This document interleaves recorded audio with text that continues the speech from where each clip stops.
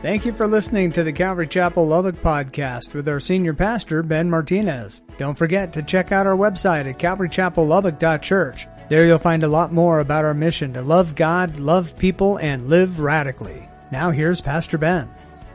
Now, church, remember, the book of Daniel was written way back in 605 BC. 605, but it spans a total of 70 plus years, 70 years, and we'll see 4 kings rise to power while Daniel is alive. And I find it interesting because I think of someone like Daniel. Daniel got taken from his homeland. He got taken from everything he knew, everything he loved, all of his family, and he was maybe hoping that one day, even though he was part of the Babylonian regime, and he learned this, and he was trying to be a good soldier for the Lord and trying to not rock the boat, he never saw Israel again. He never really saw the Promised Land. These 4 kings come in and he gets to interact with all of them. The first one you remember is King Nebuchadnezzar. Now, Pastor Robert in the days gone by from Calvary Rancho used to call him King Never Can Remember, because he didn't remember what God or who God was, and he builds this statue. We'll talk about that. Then Belshazzar comes in. Belshazzar is the second king. Then you have King Darius. And then the fourth and final king is King Cyrus. So, in essence, if you will, we have to go back in our Bibles to get a glimpse of future prophetic events. The very last thing on the prophetic calendar, as you know, church, is called the rapture or the harpazo of the church. That's what we're waiting for. Each and every day when you wake up, I would encourage you to look up, because your redemption is drawing nigh. He is coming back for His church. How do you know? I can't tell you the text that I get, the information, the news. If you'll just sort of put this puzzle all together, you will see that it is very, very close. You go, well, Ben, what's the timeline? Well, really, one of the main timelines is Ezekiel 38 and 39, where Russia gets this huge coalition, and the Lord drags them into a war. Israel's not ready. The Lord defends them, and the nations go, wow, there is a God. Now, when does that happen? I don't know if we're taken up first, or we're taken up during, or we see any of this, or we don't see any of it. But I know that time is close. So, what happens next? The rapture of the church. According to 1 Corinthians chapter 15 and verse 52, you know this. Paul writes, in a moment, in the twinkling of an eye, at the last trumpet, for the trumpet will sound, and the dead will be raised incorruptible, and we shall be changed. Now, just for reference, church, listen. When he says, at the twinkling of an eye, the science has defined twinkling as half a blink. Not you doing this, but just a normal blink. Half of that is a twinkling of an eye. So, Paul writes, in a moment, at a twinkling, so 1 minute you're just busy shopping, you're paying for your groceries, or you're going to the mailbox, or whatever it might be, in a twinkling of an eye, we're going to be gone. We're going to be gone.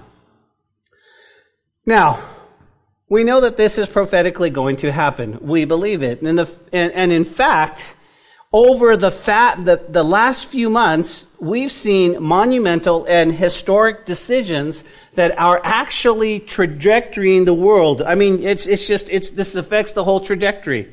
As a matter of fact, when you think of the World Economic Forum, when you think of the CDC, when you think of the NIH, all of these things, all these decisions are affecting the way we're going. And these decisions, as a matter of fact, in Davos, Switzerland, that happened, could actually usher in the return of the Lord for the Lord Jesus Christ for His bride. He could come back and get us. And you go, well, what do you mean? Well, there's a fella right now. I found this interesting. Let me give you an example. There's a fella by the name of Dmitry Medvedev. He was the former president of Russia way back in about 10 years ago. He was the former president. And he writes something I found very interesting. Maybe Mike Shaw knows this or not, but he says this. Russia will now create a military coalition aimed at weakening the U.S. dominance in global politics, unquote. So what's he saying is all of a sudden with the war, with Russia and Ukraine at war, okay, and them not gaining a whole lot of ground. Now you and I don't realize, but it's already been a year. They started this in February. You would think that, hey, if they were going to dominate and be done, it would be over very quickly, but that's not how it works. Well, now the U.S. is starting to send supplies and starting to send all of these things, and Russia's going, okay, we've had enough. So they're grabbing a bunch of countries to go, let's fight against the United States, or let's not support them. All of these things that are going to happen. You go, why is that important? Well, I'll tell you why. Because if you'll study the book of Ezekiel, chapter 38, you'll find that the United States is not mentioned at all. We're not a world power. We don't have the strength that people look up to us. We're not even mentioned. But we do see that Russia's mentioned. We see that Iran's mentioned, and so forth, and so forth, and so forth. So I find it very interesting that this is what's happening. And I started to look, who are the people that we really need to watch today? Who are the people? I should have put them on the screen, but let me just give you a couple of them, okay? Let me give you 5 of them. The one person we need to watch, his name is Yuval Noah Harari. Yuval Noah Harari, okay? This fella is a fella who believes and is teaching and wants us to be God. Okay? At the Davos, Switzerland meeting, he actually sat down and said, okay, we're not going to create organically like God did. We're going to do it our way. And so he's harvesting all different kinds of organs, brains and hearts and so forth. He wants to create, but not organically. He wants to believe that there is no death, people who want to live forever. And he's Jewish. His name is Yuval Noah Harari. The second one you need to watch is, his name is Shlomo, Shlomo Yehuda Berry, B-E''E''R'. He is dubbed as the leading, or just this charismatic Messiah, this rabbi in Israel. And that everywhere you go, he's commanding all kinds of attention. Most of the world has dubbed him the false Messiah, but you need to understand that Israel is looking for their Messiah. They don't believe that Jesus is the Messiah, or was the Messiah. And so right now they're going, where's our Meshach? Where's our Messiah? And so they see these guys come in that are extraordinary, and they're just following him. Interesting. Another one you should remember and mark is Emmanuel Macron, the president of France. You need to keep an eye out on him. Why? He's sort of flying under the radar, but I found something very interesting in looking up his name. Do you realize that he's the only French president that has actually won 2 terms? Now, his term is over in 2027, and I find it interesting that's 3.5 years from today. 24. Moving forward. You go, wow, what does that mean? He's not going to go away. Look him up. You're saying he's the Antichrist? No, I'm not saying I'm saying these are men, these are people to watch. The third one is Elon Musk. Elon Musk. You go, yeah, he did great for Twitter. He sure did, but he's also very much in AI, into artificial, where you can put a chip in the back of your head and you can order a pizza by your thoughts. Yes. Can you imagine? You're sitting there and the pizza driver comes up and goes, hey, I was thinking about ordering a pizza. We know. We got you. Well, let's see if you can read my mind now. No, sir, you have to pay for this. Okay, here you go. But that's Elon. Then you have, of course, this goes without saying, Vladimir Putin. He's to watch in the world today.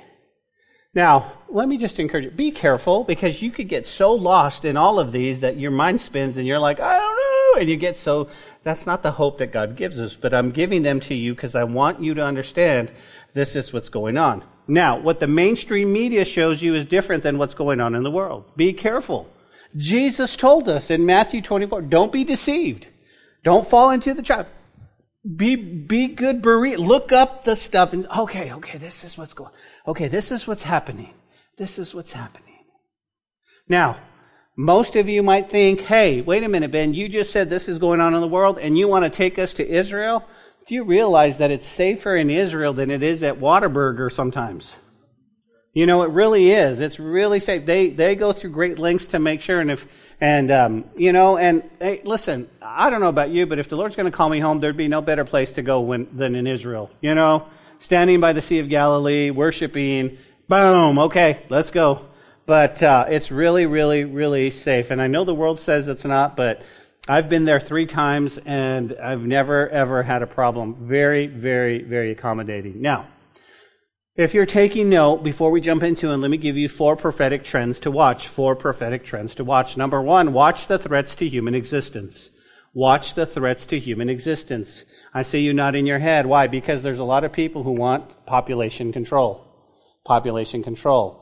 We want to murder babies, we want to murder our elderly, and everybody in between who's not worthy to be healthy, and so forth and so forth. But keep an eye that this is a prophetic trend. What is it? It's threats to human existence. Number 2, watch the Middle East. Watch the Middle East. Why? Because we know that in Ezekiel 38 and 39, that's going to usher something that we're either going to see or not see, but we know what's going to happen. Number 3 on the prophetic timeline on a trend to watch is watch Europe. Watch Europe. Why? Because if you recall, in the book of Daniel, we saw the last days empire. You saw that. That's going to come out of the revived Roman Empire all around the European nations. Okay? And then number 4, one of the trends, the prophetic trends to watch is watch moral trends. Watch moral trends. See, we're going to see a decline, if we haven't already, a decline in the moral values of the world around us. Okay? We should take note and sigh and cry over all the abomination. You see, we used to hold life at one point in high esteem. We used to have the sanctity of life, and now we don't have those moral values around us anymore. And we can see that happening. And it reminds me of the feet in the clay where, again, the moral values of the church and the state, and they all mix together, and it's okay, everybody's doing it, go for it, it's all right. And that's going to be that's going to be very prophetic trend to watch.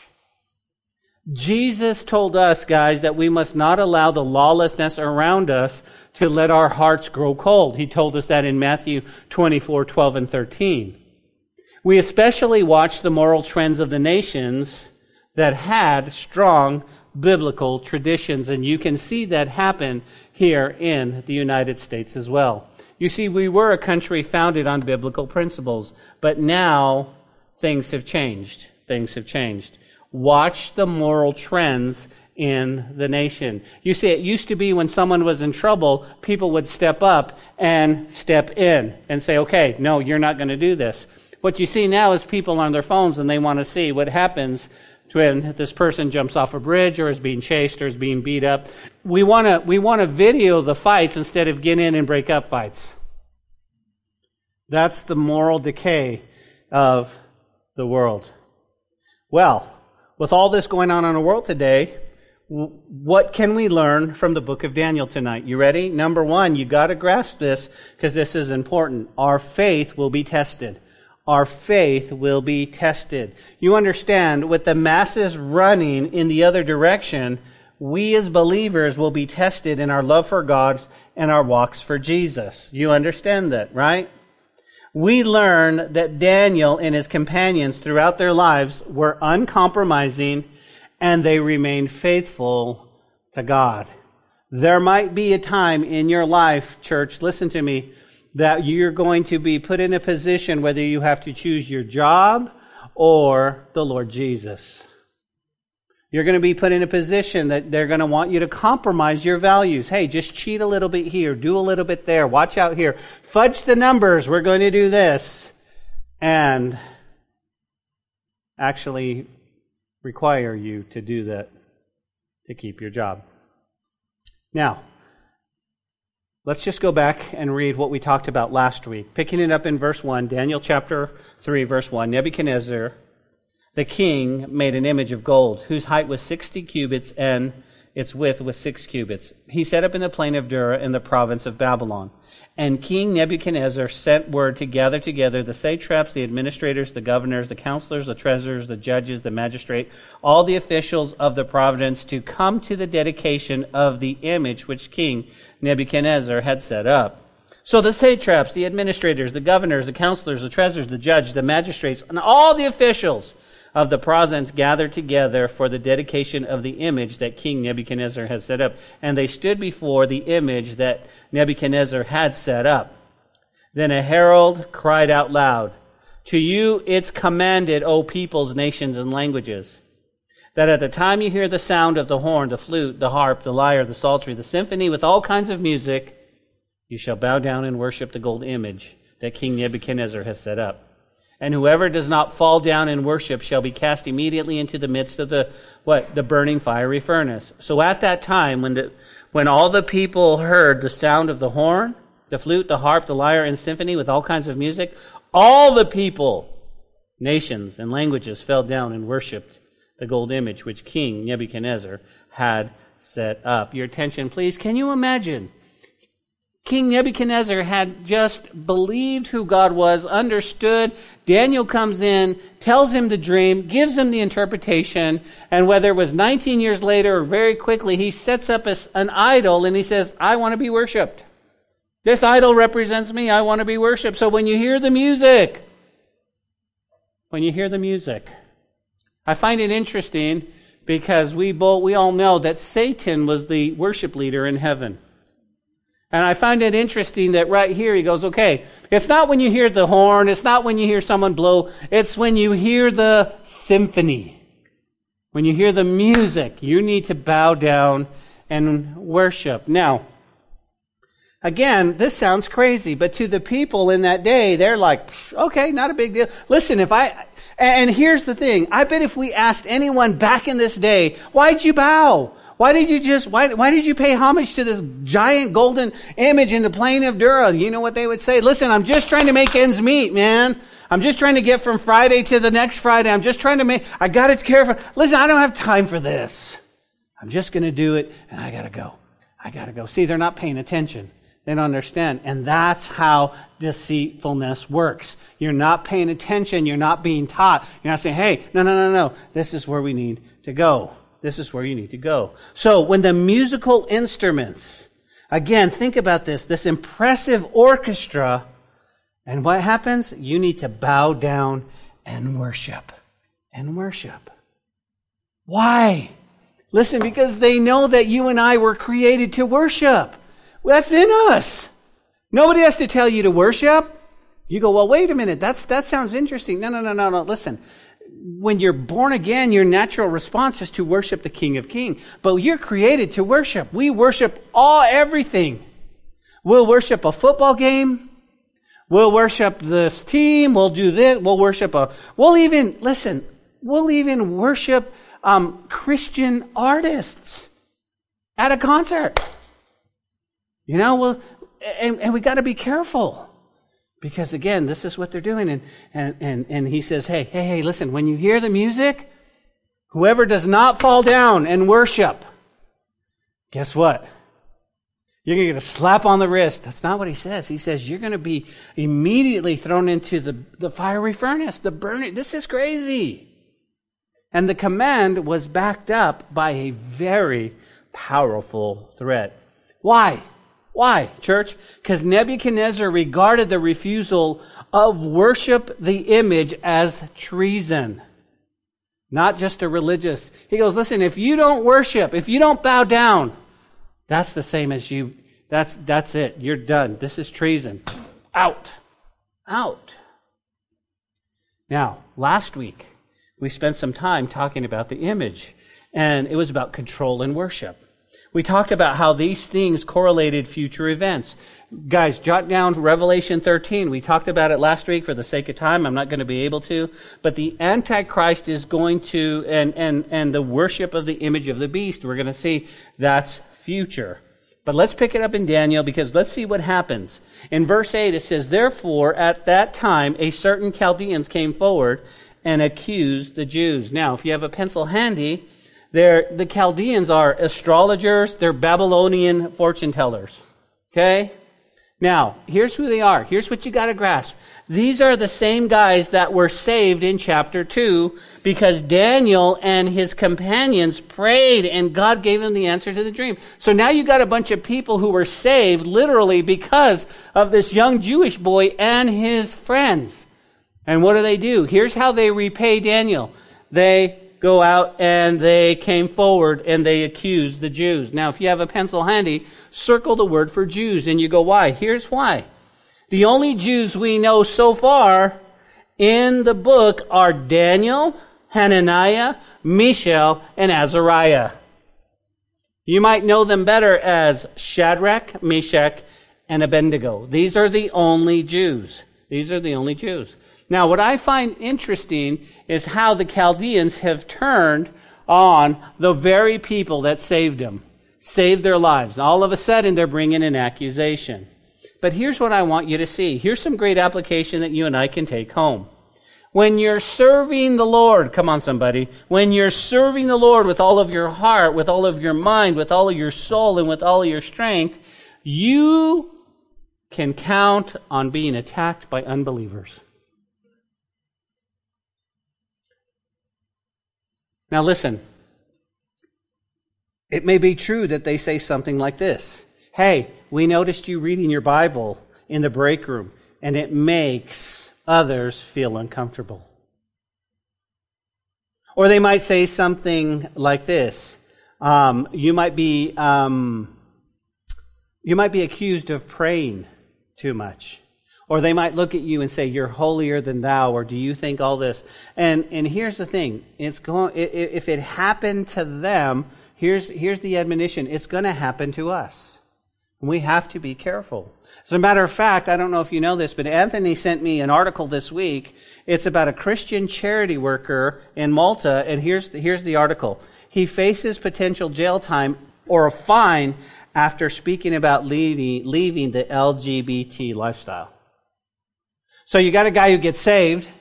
You got a guy who gets saved and goes, oh, Lord, I'm sorry. I'm leaving that lifestyle. And he's basically saying, I left that lifestyle that wasn't for me. I gave my life to Jesus. Jesus can help you. And he's being persecuted.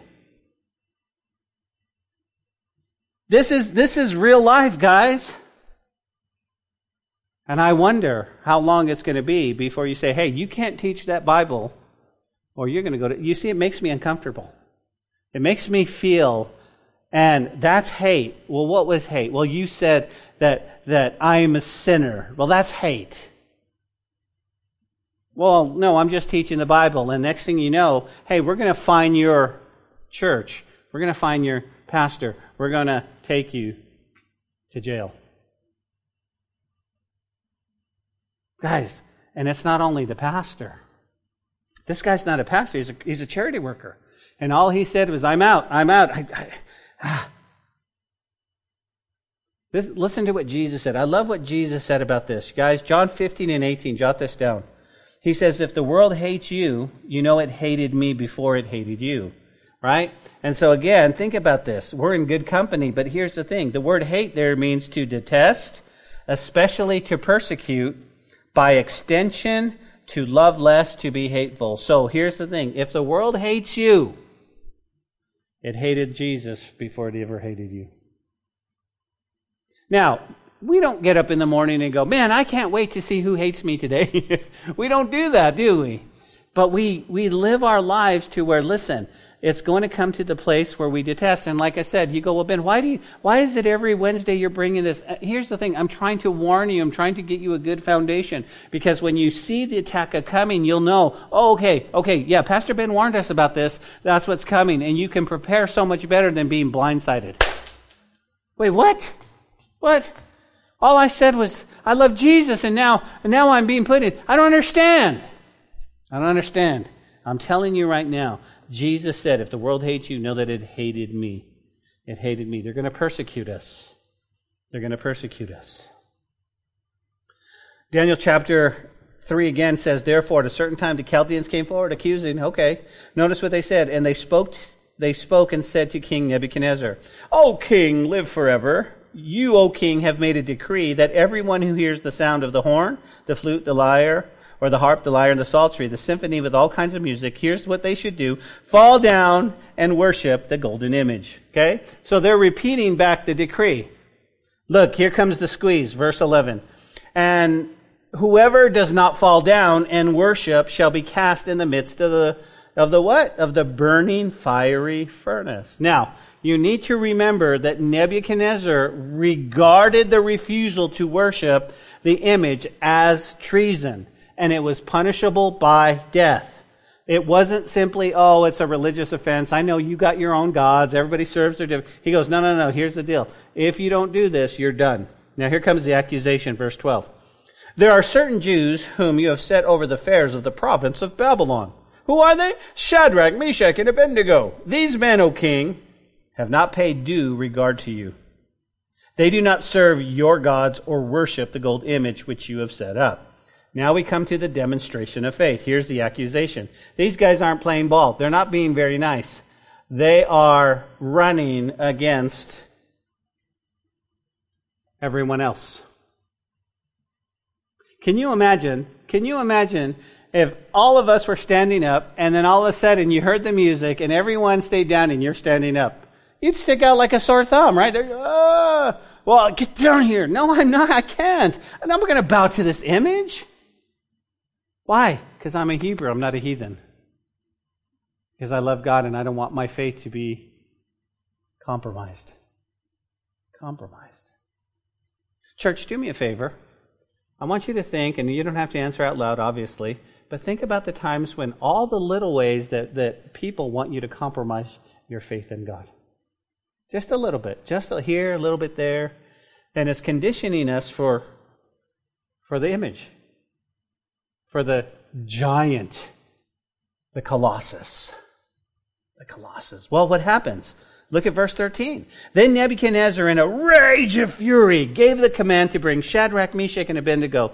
And they brought these men before the king. Now, before we get moving in the story, remember we talked about biblical typology. You guys remember that? Okay, so right here, we discover that Daniel is not with them. You're like, wow. Why? Because Daniel, guys, biblically is a type of the church. It's a type of the church. Harpazoed. He's not here. He's not here. He would be, you would suspect he would be here. Why? Because Daniel was kind of the leader of the guys, right? Hey, Shadrach, man, come on guys, let's gather together, man, let's pray. Everybody would see that, but Daniel's not here. Why? Because Shadrach, Meshach, and Abednego are a type of Israel. And the fiery furnace is a type of the tribulation.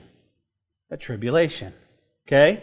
We believe in a pre-tribulation rapture, but let me say this, that doesn't mean we won't be persecuted up until that time. I believe that we won't be here when God pours out His wrath on the world, but I think up until that point, you as a believer, now remember, when you're named as a Christian, I am a Christian, okay? I am a devoted follower of God. I'm a disciple. I follow Jesus. You are in the realm where the enemy is coming after you. But greater is He that is within us. He's going to take care of us. He's going to take care of us, but you just need to know that attack could be coming. Okay? Daniel's not mentioned. He's writing. He's not like, hey, I'm over here. And so it goes on. So Nebuchadnezzar spoke to them and said, is it true, Shadrach, Meshach, and Abednego, that you do not serve my gods or worship the gold image which I have set up? Now, if you are ready at the time you hear the sound of the horn, the flute, the harp, the lyre, the psaltery, in symphony, with all kinds of music, and you fall down and worship the image I have made. He says, good. In other words, you're good. If you'll just bow down and worship, I'll forget the whole thing. Okay?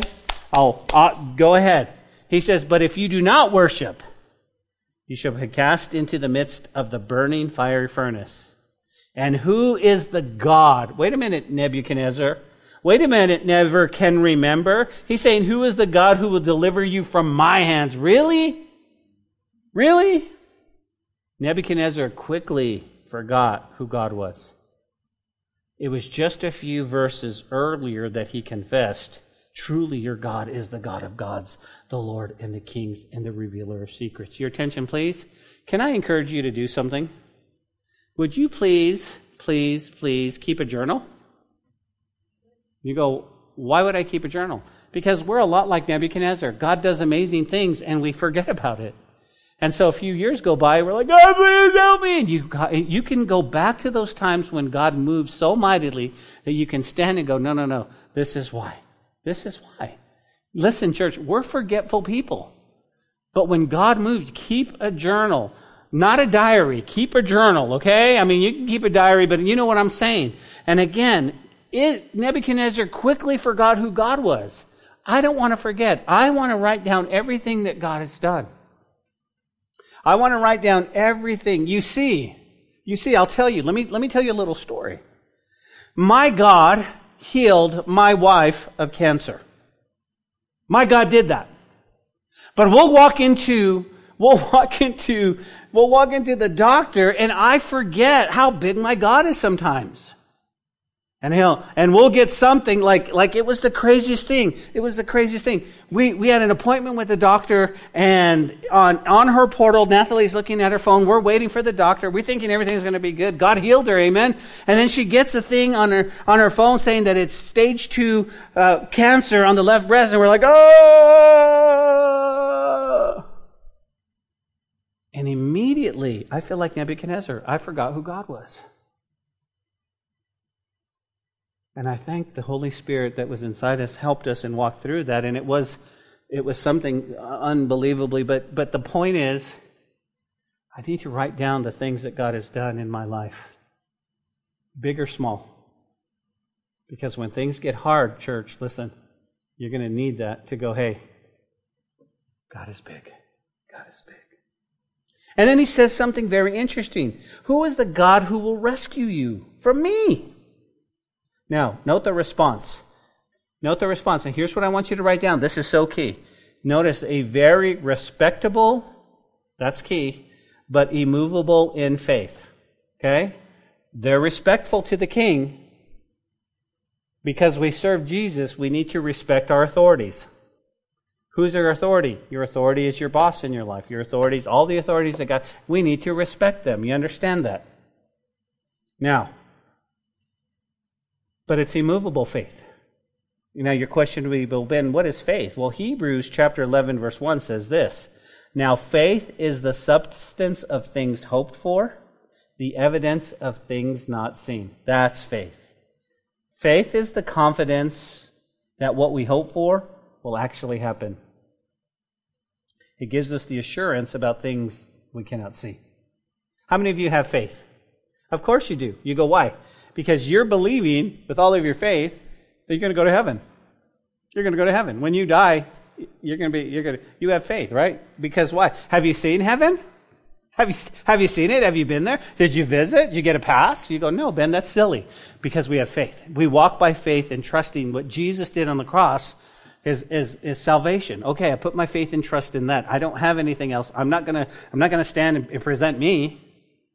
And so I have faith. That's what he's talking about, guys. Faith is the confidence that what we hope for will actually happen. Okay? So, it goes on in Daniel. Shadrach, Meshach, and Abednego answered and said to the king, O Nebuchadnezzar, we have no need to answer you in this matter. Remember, respectful.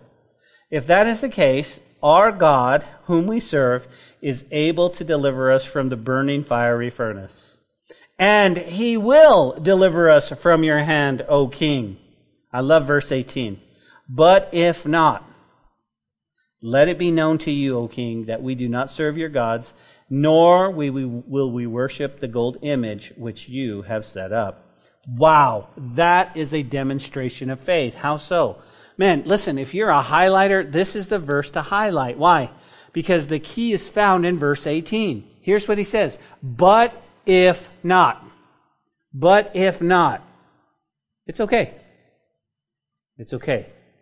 We will still live and we will still die for our God. But we're not going to serve or worship your idol.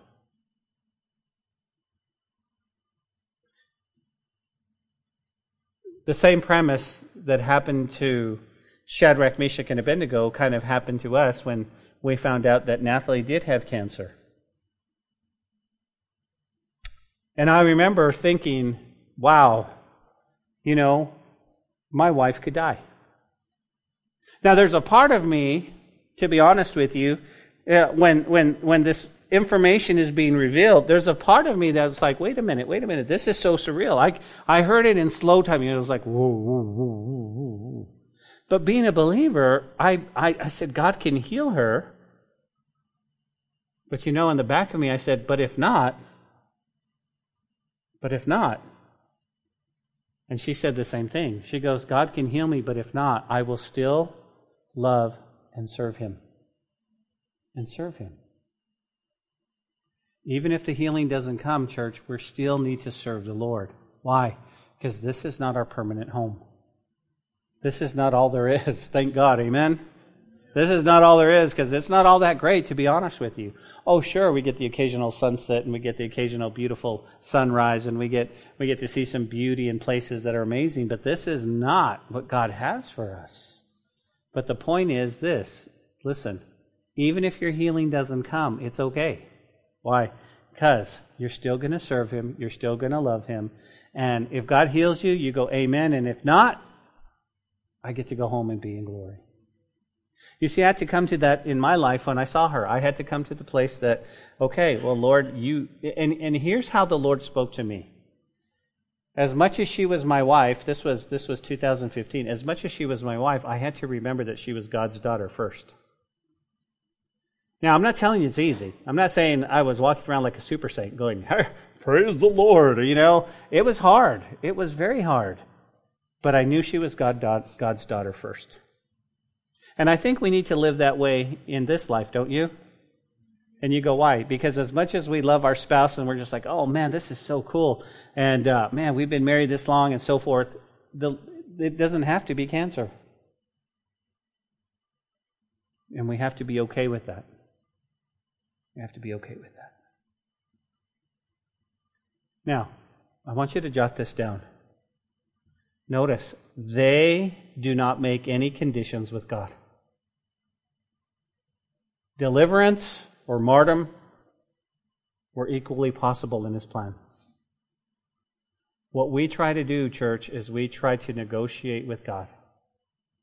We try to, okay, God, here's the deal. Listen, here's what I found out. This is what's going on. Listen, well, I'll do this if you do this, and I'll do that. And can you imagine, Lord, listen, we don't want to bow down. I'll tell you what, Lord, listen, we're not really bowing to you, but, that fiery furnace is really hot. How about if we just kind of maybe listen, I wonder how many people are going to take the mark thinking it's not a big deal, I still love the Lord Jesus, when the mark is actually condemning your soul. I wonder. You see, we cannot allow a little bit of compromise in our walk because it'll take us all the way. So, again, they didn't make any conditions. They're just like, okay, this is it. Now, look at verse 19. Then Nebuchadnezzar was full of fury, and the expression on his face changed toward Shadrach, Meshach, and Abednego. He spoke and commanded that they heat the furnace 7 times more than it was usually heated. This is crazy. He's like, hey guys, listen. If you'll just worship, listen, the music's going to come on here pretty much. Just worship and we're all good. Go home. Everything's fine. Amen? Amen. Okay. I'll drop the charges. And they're like, no, we're not going to do that. We're not going to serve you. God's going to deliver us, and He's not, and He's way bigger than you, sir. But even if He doesn't, we're still not going to bow. We're not going to do this. All of a sudden, the rage came in. And he's like, okay, I'll show you. Turn up the fiery furnace 7 times hotter. You guys with me? Here's what I find interesting. Let's talk about punishment. You go, why? If I really wanted to torture somebody, I'm not going to turn the fiery furnace hotter. I'm actually going to turn it lower. You go, wow, I didn't see that. Yeah, because I want them to die slowly. And I want people to see. I'm not going to turn it up hotter. Why? Because if He turned it up 7 times hotter, the moment you drop them, they're going to be killed in an instant. It's over in a flash. But if I really want to show my authority, don't mess with Nebuchadnezzar, I'm going to 7 times hotter in biblical typology, church, could reference the 7-year tribulation period. You're like, wow.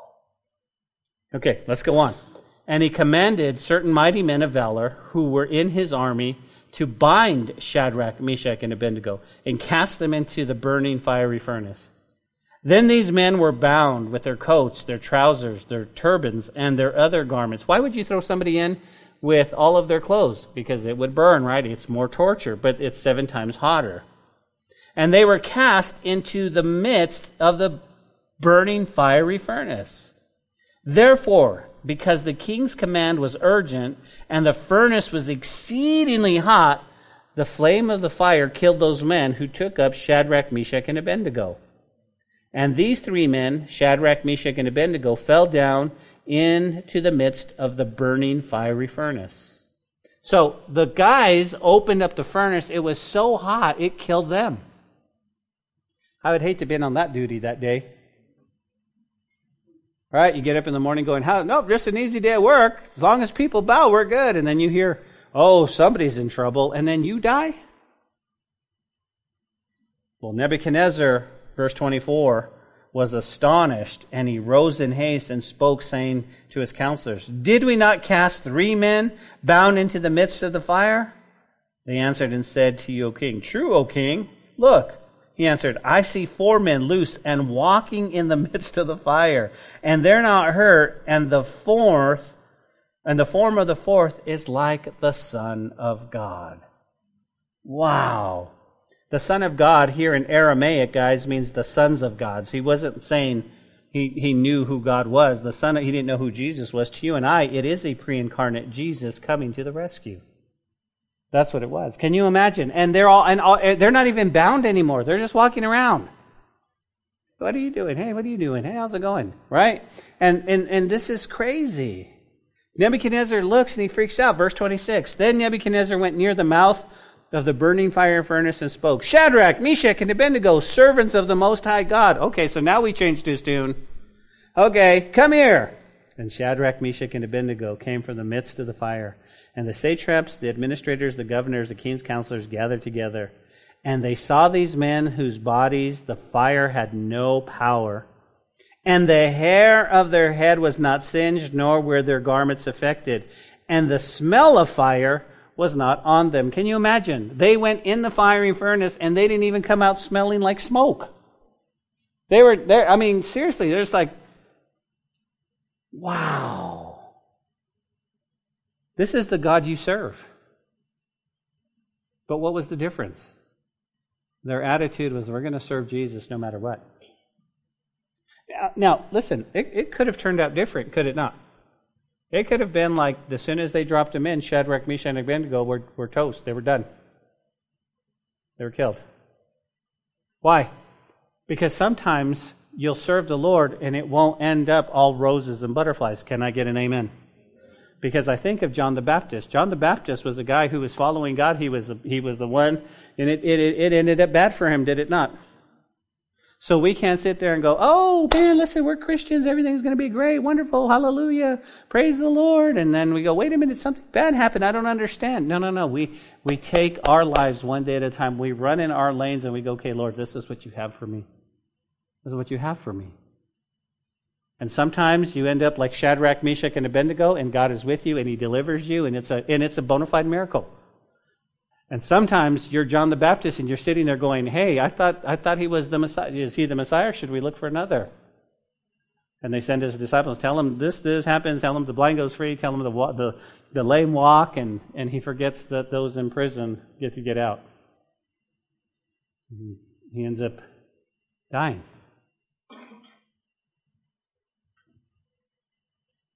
What do you think John's perspective in heaven is now? Wow, I fulfilled my role. I ran my race.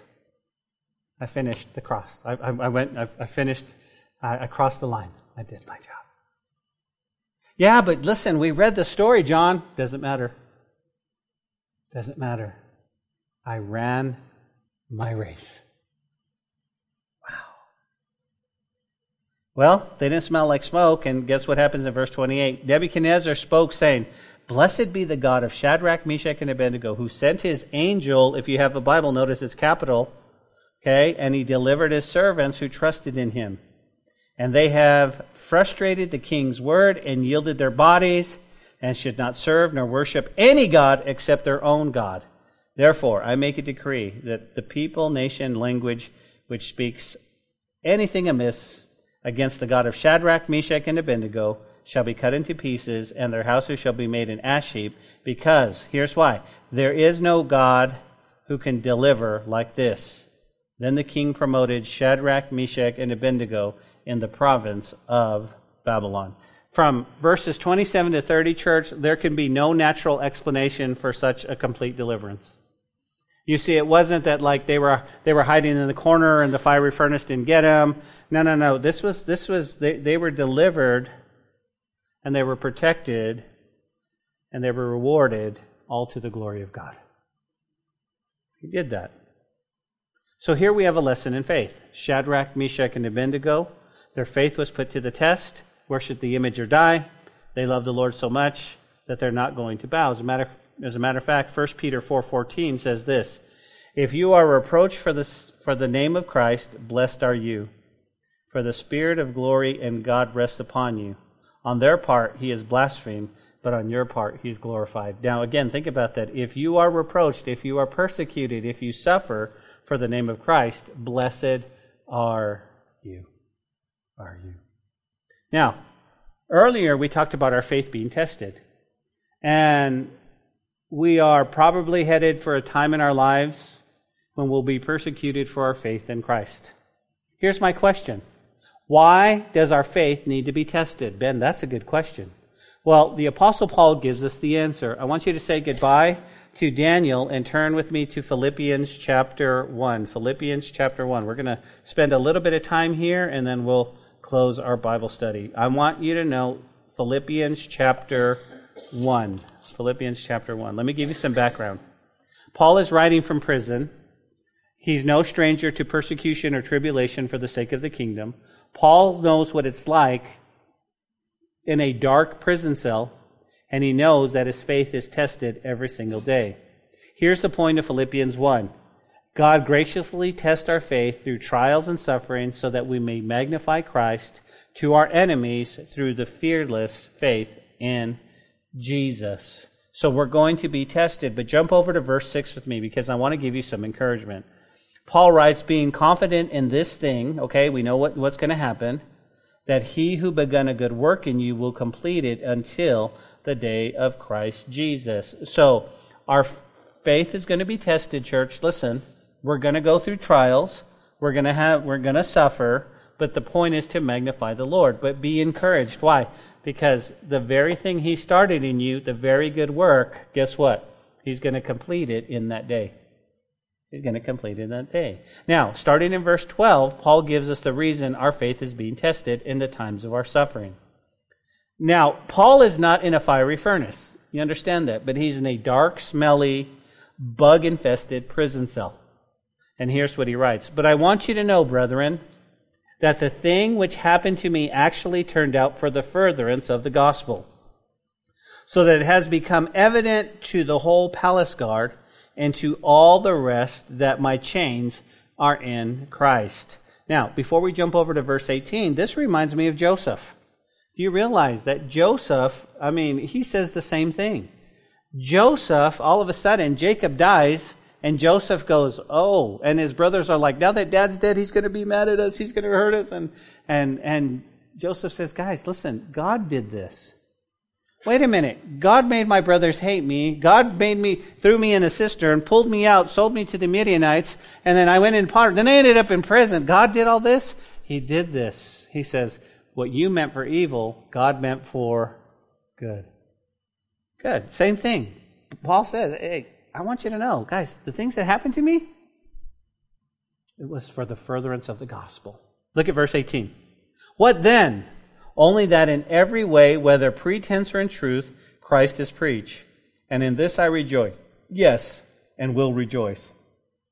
What's he saying? He says it does not matter. I'm happy about it. As long as Christ is preached in every possible way, whether from wrong or right motives, I will continue to be happy. Happy. Verse 19, for I know this will turn out for my deliverance through your prayer and supply of the Spirit of Christ, of Jesus Christ, according to my earnest expectation, the hope that is in nothing. I shall be ashamed, but with all boldness, as always, so now also Christ will be magnified in my body, whether by life or by death. Now, think about what Paul's saying. Paul's trial had probably started. He was confident either he'd be released or he would die. And either way, it would advance the cause of Christ. Jump over to verse 27. Only let your conduct be worthy of the gospel of Christ, so that whether I come and see you or I'm absent, I may hear of your affairs, that you stand fast in the Spirit, with one mind striving together in the faith of the gospel, and not in any way terrified by your adversaries, which to them is proof of perdition, but to you of salvation, and that from God. What's he saying? Your attention, please. He says, live as a good citizen of heaven while you're on earth. Why? So that through your trials, your sufferings, you will show that you are not saved, that you will show them that they are not saved, and they give you the victory against them. And you go, why? Here's the reason, verse 29. For to you it has been granted on the behalf of Christ not only to believe in him, but also to suffer for his sake. Okay? So that's what he says. That's really the whole point. You go, Ben, I have a question. Why are we going to suffer? Why? Here's why. Listen, because you're not only to believe in him, but you're going to suffer for his sake. Your faith is going to be tested. Your enemy wants you to compromise your walk with God. Don't do it. Don't do it. Now, let's close. I'm going to give you homework, okay, for tonight. I'm going to give you homework. Tonight, I want you to read Hebrews 11:32 through 40. Why? Because the writer of Hebrews is talking about those who walked by faith, tested, and suffered for Jesus. That's your homework. Okay? I'm going to ask you next week. You go, well, Ben, what's our purpose? You ready? Our purpose in this world is simply to magnify Jesus in our life. To magnify Jesus each day we walk, to magnify God with our behavior. Come on, somebody. But also, listen to me, to magnify the Lord even in death. To God be the glory. In our good and in our bad, in our sufferings and in our trials, we magnify the Lord. And when it comes to trials or sufferings, listen to me. You ready? We don't make any conditions with God. Deliverance or death are equally possible in his plan. Amen? Father, we thank you tonight for your word. Lord, we covered so much in this time, Lord, and I just thank you. I thank you, Lord, that you warned us. I thank you, Lord, that chapter 3 of the book of Daniel is so deep. I thank you, God, for all that you're doing. God, continue, Lord, to work in our hearts. Father, we're not sure exactly what's going to happen. We're not sure where this world is being directed. But Lord, we have your word, and we trust in your word. And we believe in your word. And we love you. It's in Jesus' name. We hope you enjoyed today's message. We'd love to hear from you and see you in person at the church. You can find our contact information, location, and even give a donation at calvarychapellubbock.church. We'll see you next time on the podcast. Until then, may God bless you and your family.